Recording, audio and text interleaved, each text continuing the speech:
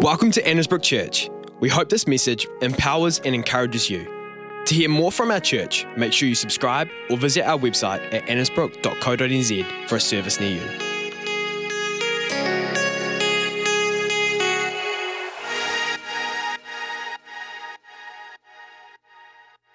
Oh, come on, let's put our hands together for that. What a powerful declaration for us to be able to make, and huge shout out obviously to the team that put that together. Isn't that amazing? Isn't that inspiring? Man, I just love it. There's no limit to what God can do. What a declaration for us to make. And it's my privilege to share some thoughts as we embark on this journey for the year, talking about revival. And we want to start this with a bit of a theme to preach to for the next couple of weeks, especially as we lead up to Easter. A theme that we've titled, There Is More.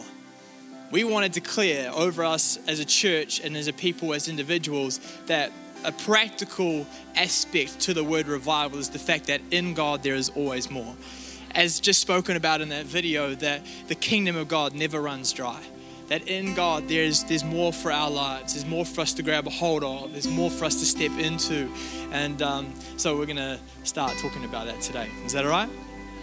Fantastic. Well, for anyone who doesn't know me, my name's Jared. Sean Lieberzeit. Thank you for including that. Brent Douglas. It's actually a great middle name. I know, Dad, you don't like that middle name, but I think it's a good one. I'm so pumped to be able to share today, and I just really pray that God speaks to someone in the room, that God encourages someone today. We believe every time we come around the Word of God that God moves, that God speaks. This isn't just man's thoughts, but hopefully this is some of God's thoughts. Hopefully, that's what I'm believing for today. But let me share a thought with you. I've titled this thought, "We see nothing, but God sees more."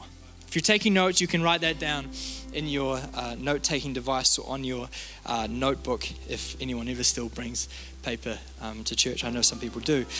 But today, I want to encourage someone that feels like they are living with a bit of a deficit.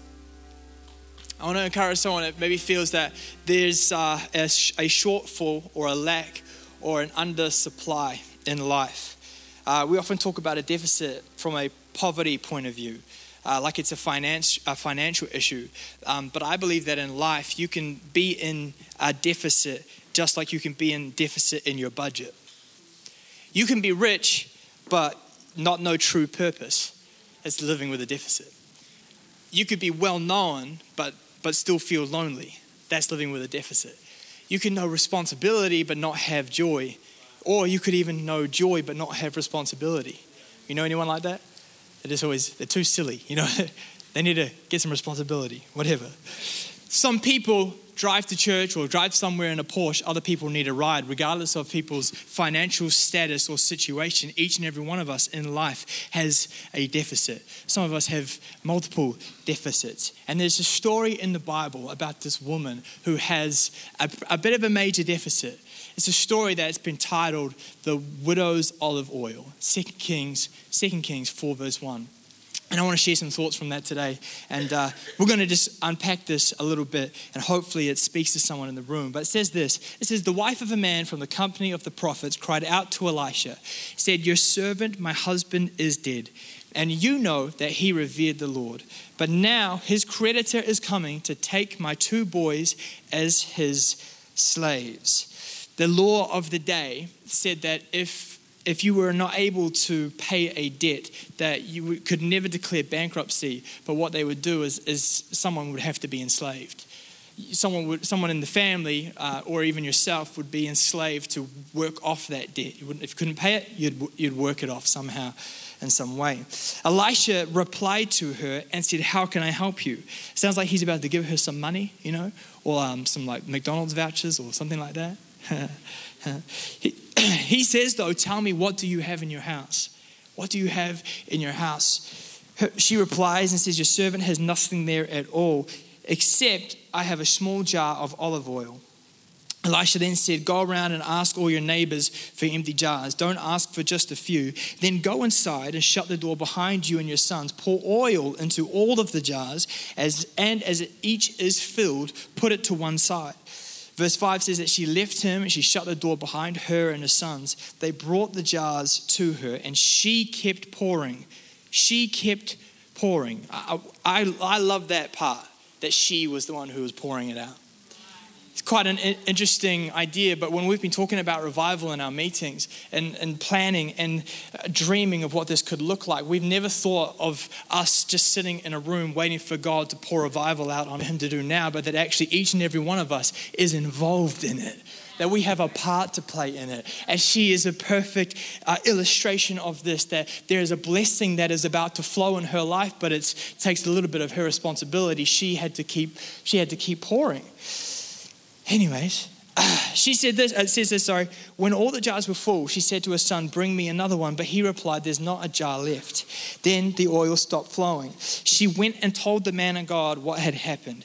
And he said, go and sell the oil and pay your debts. You and your sons can live on what is left. It's an amazing story.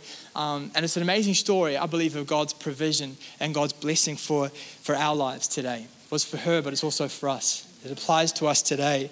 And the thought is this, that when all seems lost, that in God, there is a way. When all seems to be, it seems out of control, God still has control. He still has a plan. When things are too broken, God can repair it. When there's a healing that seems impossible, that he is still the healer and he is always working a miracle.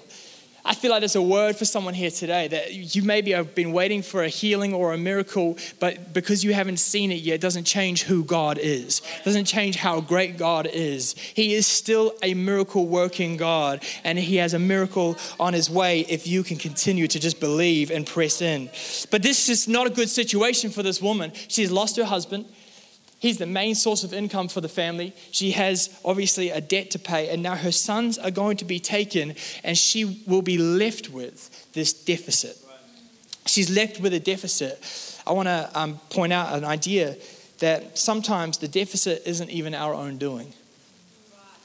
Sometimes the deficit we have in life isn't because of something that we've done. It can seem unfair, but a deficit can be given to you. Can be given to you. Jesus tells us that there is an enemy, and it's like a thief, comes to steal, kill, and destroy, takes things from us. His main goal in life is that we would feel like we are missing out on something. His main goal in life is that we would feel like we are not enough. His main goal, the enemy's main goal, is that we would feel like we are inadequate, that there is a life out there that other people live, but we don't qualify for it. It's a life that God maybe is calling us to, but I have deficits, man. I've done some things. I've made some mistakes. I've lost things on the way. I'm not good enough for it. I'm not going to get it. Let me tell you something. The enemy loves it when you live with a deficit. It's unfortunate though, because I think sometimes we hold on to them a little bit too long. We maybe get a little bit comfortable with them. We settle with them. It's like we decide that's just who I am. This is what I've got. This is what I'm going to live with. This is my bit. And I think that it's time that you and I learn to step out of our deficit and into what God has for us. In fact, I think someone in the room needs to realize today that the deficit isn't yours, that it's the devil's deficit and it's time to give it back. In fact, we should feel pretty good about having a deficit because we understand that it's in our weakness that God's actual perfect strength and work gets outplayed in our life. Because where you have a deficit is the beginning of God's supply for your life. The fact that you maybe feel empty, it just gives God space to show up and show off in your world. The fact that you feel like you're missing out on something, it's just a space where God's power can be made perfect in your deficit, in your weakness, in the gap in your life. That's a great thought. So I want to share some ideas on how to deal with the deficit. Should we do that? Good. Fantastic. We won't take too long, but I will take the time that I've been allowed because I've been given it, so I'm going to do it. All right, here we go. Dealing with the deficit, here's the first thing. And I've just taken these ideas from the story of the widow's oil. The first thing is take another look. This whole situation goes down, and her first response is to go to Elisha, the man of God. In a way, she goes straight to God. That's her first thing.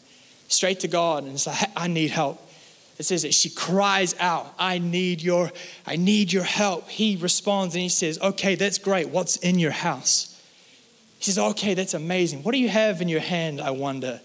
And her first response, if we read it, it says this, your servant has nothing there at all. That's what she said. Then she said, oh, except I have a small jar of olive oil. I can kind of picture the scene. I can imagine her saying, there's nothing here. And Elisha's response is like something like, he doesn't even say anything.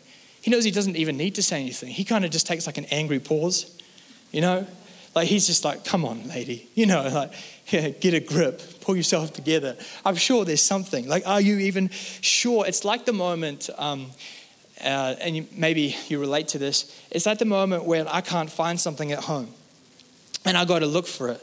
I'll look for a bit, but then I always end up giving up because I can't find it. And my way of giving up is from the other end of the house to yell out to Alicia, because Alicia, she knows not all things, but she knows where all things seem to be, right? So I'm like, Leash, where's my keys? Where's my wallet? Where's the kids? I don't know, whatever. And her response, and can someone holler at me if you agree with this? Her response is, it's in the top drawer. And then my response to that is like, which one? We have many top drawers. Like, come on, man, be specific. This is just annoying. Then I'll say, I've actually already looked there. It's not there. I promise you. I'm like, babe, it isn't there. I hear what you're saying, but I disagree. It's not there. Then she comes over, okay? We know how the story goes. She opens the drawer to have a look, whatever it might be. And she does this thing that's revolutionary. I've never figured out how to do it. She's uncovered the drawer. She moves things around. Like, she takes things out. She just uncovers, oh, there's my wallet. There it is there. It was in there the whole time. It's awkward. It's embarrassing. I'm willing to admit it to you. This is a vulnerable moment for me. But then as take my wallet, amazing, thank you. I'll leave, and I always have to have the last say. I'll be like, hey, babe, just so you know, that top drawer's, it's a bit of a mess, probably needs a bit of cleaning out. No, I don't do that. Calm down. Got to have the last say. But this is what we do, though. We face things in life. We have a loss in life. Can't find a thing. There's a hurt. There's a failure. There's shame for some reason. And our reaction is, that's it, I'm done. That's it, I'm out of options. So many people don't come back to church because they feel shame. So many people don't come back to God because they feel like he's just going to condemn. People don't come back to church because they feel like, have you ever heard that thing? Oh, everyone thinks this about me. It's an assumption that's been made. It's someone who's quickly gone to this outcome or idea that I don't belong. There's nothing there for me. I don't have a place. There's no space for me there. I don't see a way. And because I don't see a way, there is no way. And so when God asks us, like Elisha asked this woman, what do you have in your house? What do you have in your hand? Our first response can be so often, I have nothing. I have nothing. And so it says she responded by saying there is nothing at all. Oh, except I have a jar of olive oil. And she says a small jar of olive oil. Do you think she took a second look? Do you think it was like she took like scanned the room, didn't see it, then on the second look she saw it? I kind of think maybe that's what happened. But I also wonder if she saw it the first time, and when she saw it, she thought, it's too small. When she saw it, she thought, too insignificant. Saw it and thought, this surely won't help me. This isn't enough to help me. It's just a small little bit of oil, and I don't think that's enough. I think sometimes we label things in our life as nothing because we have assumed it's too insignificant to make a difference during our deficit. It's too small, God. Surely you can't use this. But we see things as small, but God sees them as a big opportunity. We would see a small jar of oil. That's what we see. We take things as face value. That's what we do. But God sees the potential for multiplication. God sees the potential for what it could be. We read the story about Jesus feeding the 5,000. It's an amazing story. We know that Jesus, though, guarantee he didn't just see this boy with 2 fish and 5 loaves. No, he actually saw what could be. He saw what could happen. He saw that it could feed these 5,000 plus and then have baskets left over for everyone to take home in little doggy bags. That's how amazing he is. I want to share the thought today that when we see nothing, God sees more. When we see nothing, God sees something in your life. You think it's too small, but God thinks it's exactly what you need, and it's exactly what's required to get the more that you want or that you are needing in life right now. It's exactly what you need to, in fact, find your point of breakthrough. And there's more where it came from. It looks small, but in God, there's more there for you. Is this encouraging anyone? Here's a tip. Stop being so negative. Ooh, not very encouraging. Start to view things in a positive light. Everything is small. Not everything is broken. There are some things that are worth actually looking into, valuing, and actually appreciating a little bit more. Why don't we try and become a positive person? Try and just view things like it's actually there's something there, and that's enough for me. There's something there, and that's going to be okay. Why don't we try and become an optimist? Start to view life from God's point of view. Take a moment. Go back and take a second look through your house and see that what's in there is exactly what God needs to be able to bring a breakthrough into your life and into your situation. That's the first thing. Take another look. The second thing is this. You're going to need jars. Elisha said, go around and ask all your neighbors for empty jars. Don't just ask for a few. No, go and get some jars. You're going to need quite a few jars. Then go inside and shut the door behind you and your sons. Pour oil into all the jars. And as each is filled, put it to one side. Go and get some jars. I can imagine her first thought might have been like, hey, Elisha, I don't need jars. I need oil. Elisha, I don't need jars. I need oil. The jar's worth nothing. I need oil. That's what's going to help me in this situation. I don't need something to put nothing in. Or do you? Do you?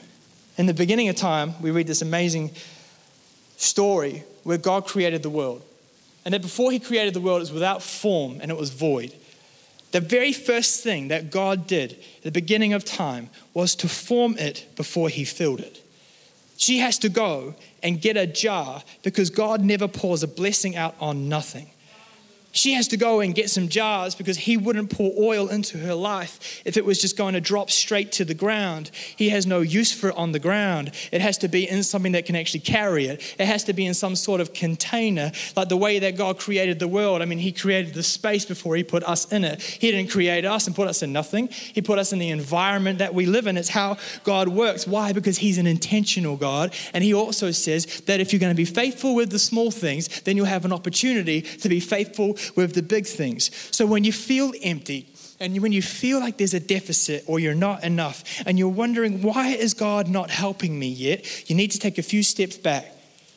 Understand this. Before the oil can flow, a jar needs to be in place. Before the oil can flow, a jar needs to be in place. God can't fill the areas of our life that aren't first open to him. So we need to make a jar available. Make a jar available. What does this mean? Where do we get a jar from? Do I just go down to Kmart? That would probably be the cheapest option. No, it takes a bit more than that. See, the Bible paints this amazing image that we are like jars of clay. You and I, we are like jars of clay. That in fact, we are the jar that's required for filling. That the oil is a symbol of the Holy Spirit. And as we position ourselves, listen, God can work a revival in our lives. That as we position ourselves as a vessel for this outpouring, come on, that revival can actually start to take place within our lives. Revival doesn't happen if there isn't first a surrender. It costs a bit more than just going and picking up some jars nowadays. It takes a bit of surrender. It takes a bit of handing over. Listen, you will stay in your deficit until you can learn to bring yourself to surrender the deficit to God and be able to surrender your life over to him as well. To say, God, you can have it all. God, I give you space. God, I'm giving you room. And maybe you're in the room and you don't know Jesus. I believe that today, this could be the day where salvation comes to your house, where Jesus maybe enters your life. Maybe you feel a closening, or maybe even in this moment your heart is racing.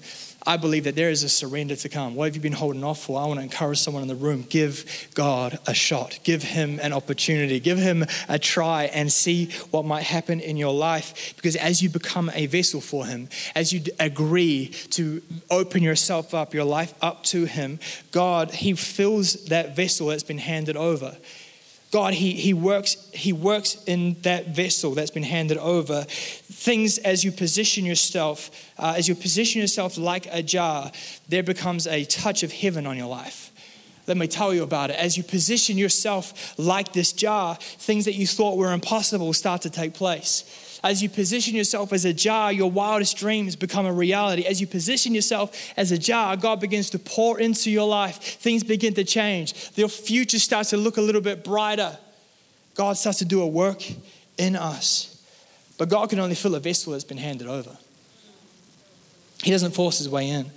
So let me encourage you. Let's make it practical. Make space for him. Make space for him in your day. Give him some time. It's a very simple way to create room in your life for God. Give him some time.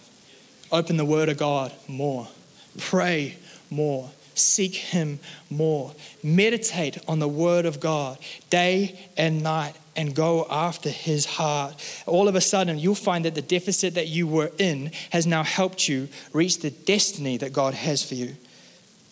Second thing is go and get some jars. The third thing, and this is the last thing, surprise, is there is more. There is more. Verse 7 says this, says, she went and she told the man of God, this is what's happened. Look, Elisha, this is amazing. What a great outcome. We have jars filled with oil. Can you believe it? He's like, yes, I believe it. Knew it was going to happen. Anyways, it says this, go sell the oil, pay your debts. You and your sons can live on what is left. God did a work in her life that didn't just bring about what she needed to make up for the deficit. He actually did a work in her life that was going to give her more than just a deficit, fill her up. He was going to give her enough that she was now going to be able to live off. What she needed to make up in the terms of her deficit has now actually become a life force for her world, for her and her sons. She is now able to live off this. It's amazing. What God has for us, I believe, isn't just enough to cover what we need, but it's actually an overflow. It becomes an overflow. It spills out from us. He pours into us so much that it begins to flow out of our lives. And it continues to flow out of our lives. It flows into our every day, into our every week, every moment that we wake up. There's still an outpouring that's going on. And there's also an outpouring that's happening out of our lives. This whole idea, there is more in him. Come on, there is still more in God for you. I love this. This is an amazing, amazing moment. In fact, we're about to celebrate at Easter. It's 3 or 4 weeks away. And you may not know this, but to Christians, the week of Easter is a pretty big deal. It's a pretty massive celebration. It's a holy week. Let's call it that. Starts with Palm Sunday, ends with Resurrection Sunday. Palm Sunday, of course, is the moment that we celebrate when Jesus made his way into the city of Jerusalem. It's a crazy picture. He'd been prophesied about that this king would come riding, said lowly, on a donkey. And this is exactly what happens. And everyone's like, here he comes. Here comes Jesus. He's going to save us. This guy he's the man. Like, he's done all this amazing stuff. And now he's finally coming to fulfill the prophetic word that he's going to save the Israelite nation. That God's people are now going to finally know what true redemption feels like. It's amazing. It's a great moment of praise. Then we fast forward 5 days and it's Good Friday, right? We celebrate Good Friday, which of course is the moment where Jesus faces trial. He is found guilty in some way. He's then tortured, beaten. He carries his own wooden cross up to the hill of Calvary. They nail him to the cross and he dies there for us, for our sins, for our mistakes. That's what he came to do. But I can imagine Jesus' followers in this moment kind of like freaking out. We read about it like this is all happening. They're watching it all go down. And can you picture them just standing with like their hands on their heads like, this is the plan? Is this meant to happen? Is he meant to die? Like, is this how it's all supposed to go down? Like, this kind of seems a little bit out there. Like, this is a bit crazy. He's the miracle worker. What are we going to do without him? Like, he's the one who's coming to save Israel. How does this work? How does it work now? It doesn't look like he's breathing. This is not an ideal moment. They would never understand, though. They would never fully come to grips with what this whole moment is really supposed to be like or feel like. And then we go another day as Holy Saturday. Holy Saturday is a very quiet day. Holy Saturday, they take the body of Jesus down from the cross. They wrap it in his grave clothes, and put him in the tomb to rest. The disciples, the followers of Jesus, they kind of like bunker down. They kind of go and hide away. They're probably at this point thinking like, oh my gosh, it's done. That's it. Like, what now? What do we do now? We have nothing, and this is kind of out of control. But like God always does, he has never really fully finished his plan. There's still more to go. This is not the conclusion of what God had seen for them. This is not the conclusion of even what God has seen ever for us. There's still more to go, because Sunday always has to arrive. There always has to be this third day of resurrection. There always has to be a resurrection Sunday. And early on Sunday morning, several women, they make their way to the tomb of Jesus, and they discover that the stone had been removed. They meet an angel, and this angel says this: do not be afraid. I know what you're looking for. You're looking for Jesus, who was crucified. He isn't here. He is risen from the dead, just as he said would happen. The stone in front of the tomb had been rolled away, and Jesus had stepped out in all of his glory and power. And in doing so, he makes his declaration that a resurrection power is accessible for each and every one of us. He makes the declaration that resurrection wasn't just for him in that moment, but we believe that the same power that rose Jesus from the dead, that brought him out of the grave, is available and alive within us today. See, just when it seems like it's over, like there's no chance of coming back, like Jesus is on the cross, and what are we going to do now? This was our main plan. Like, there is no plan B. There is no other way. God still has more. There is still that third day. And if we could just hold on to that fact, we would see God come through in a very mighty way. Listen, the stone was rolled away then, and I believe that there is this amazing idea for us today, that the stone is being rolled away in our life as well. That whatever feels dead in your life, whatever the deficit may be, that there is a stone that is being moved to make a way for it to come back out and into life. There's a resurrection power that's within you, just as it was at that grave, at that tomb on that day. So when you see nothing, understand this. You see nothing but a dead situation, but God sees an opportunity for resurrection. When you see nothing but something that's dead and gone, God sees space to do a great work in your life. In your eyes, it seems finished and it seems done, but he's the God of revival. He's the God who brings things back to life, and Jesus is our access point to that revival. Revival is here for you. Revival is ready for you today. And Jesus said it in John 7 verse 38, that whoever believes in me, as scripture says, rivers of water will flow out of them. Rivers of water that seem like life, it would flourish and flow from within them. As you become the jar, now a living water flows. Not just about this small bit of oil. It's about God's provision. You don't need to bring the oil yourself. God brings it and pours it into your life, and it never runs out. It never runs dry. It renews us daily. In your failing, it's the living water that picks you back up off the ground. In your brokenness, it's the living water of Jesus Christ that makes you whole. In your death, where there is death, there's a living water that brings us back to life. Because of this exact living water, when we all see just a deficit, he sees more. He sees so much more. And today, I want to pray for some people who feel like they're facing or living in a deficit right now. You feel like it's you're just feeling empty. You feel like an empty vessel. Let's put it that way. Can I say, if you feel today like you are empty and you're an empty vessel, it's a great place to be. I've got great news for you. Because you're an empty vessel, it gives God the opportunity to pour out his supply in your life.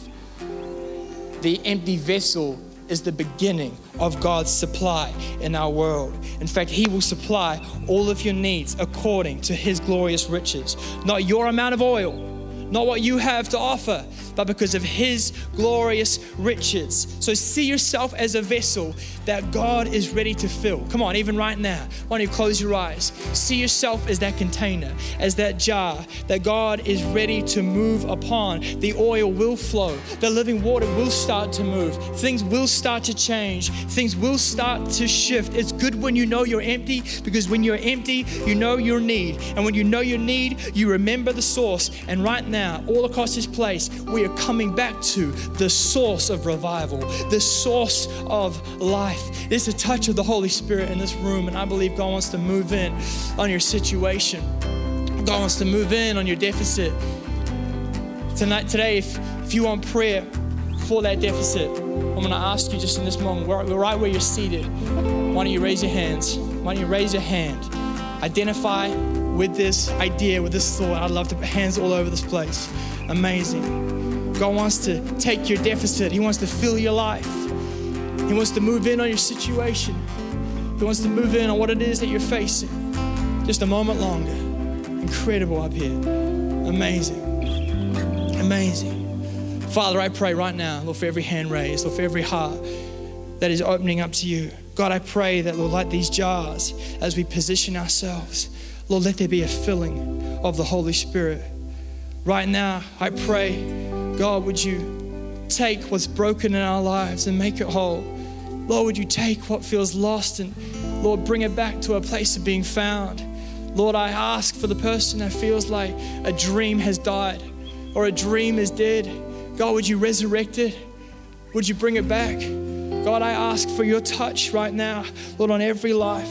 Lord, no matter how big or small it is, no matter how rich we feel, God, I pray that in our deficit, even the smallest amount of faith, Lord, even the smallest amount of oil is enough, that God, you can use what's in our house, God, and multiply it. Lord, bless it. God, would you just continue to pour out on it, I pray, in the mighty name of Jesus. And everybody said, amen. Come on, let's give God some praise for a moment, why don't we?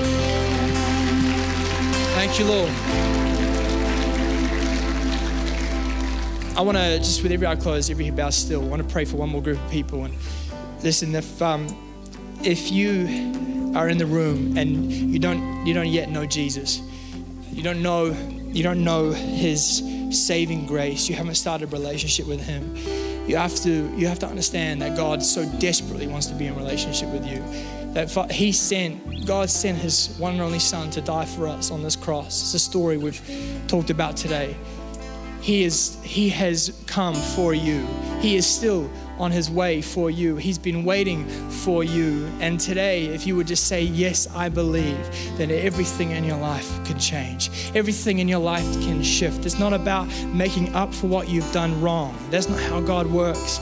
It's just about saying yes to him. And then there's a grace that covers everything. There's a grace that covers every mistake. There's a grace that covers every wrong thought. Everything that you've thought about yourself that maybe has been harmful or hurtful, he now wants to grace you with a new way of thinking. It's the mind of Christ, that as we take a hold of Jesus, that we become a brand new creation. And so if that's you in this room, with every eye closed, every head bowed, no one's looking but me. If you want to start a relationship with Jesus, I'm going to count to 3. And on 3, if that's you, go ahead and just raise your hand. And I want to just simply pray a prayer with you today. If you want to know Jesus afresh in your life, chuck your hand up. 1, 2, 3. Amazing.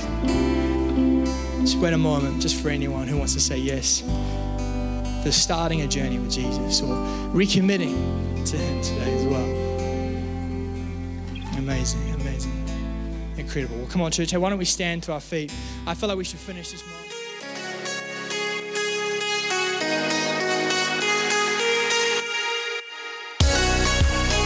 We hope you enjoyed this message. If you're wondering what your next step in your faith journey looks like, please get in touch with us. Email us at info@annesbrook.co.nz or visit our website, annesbrook.co.nz.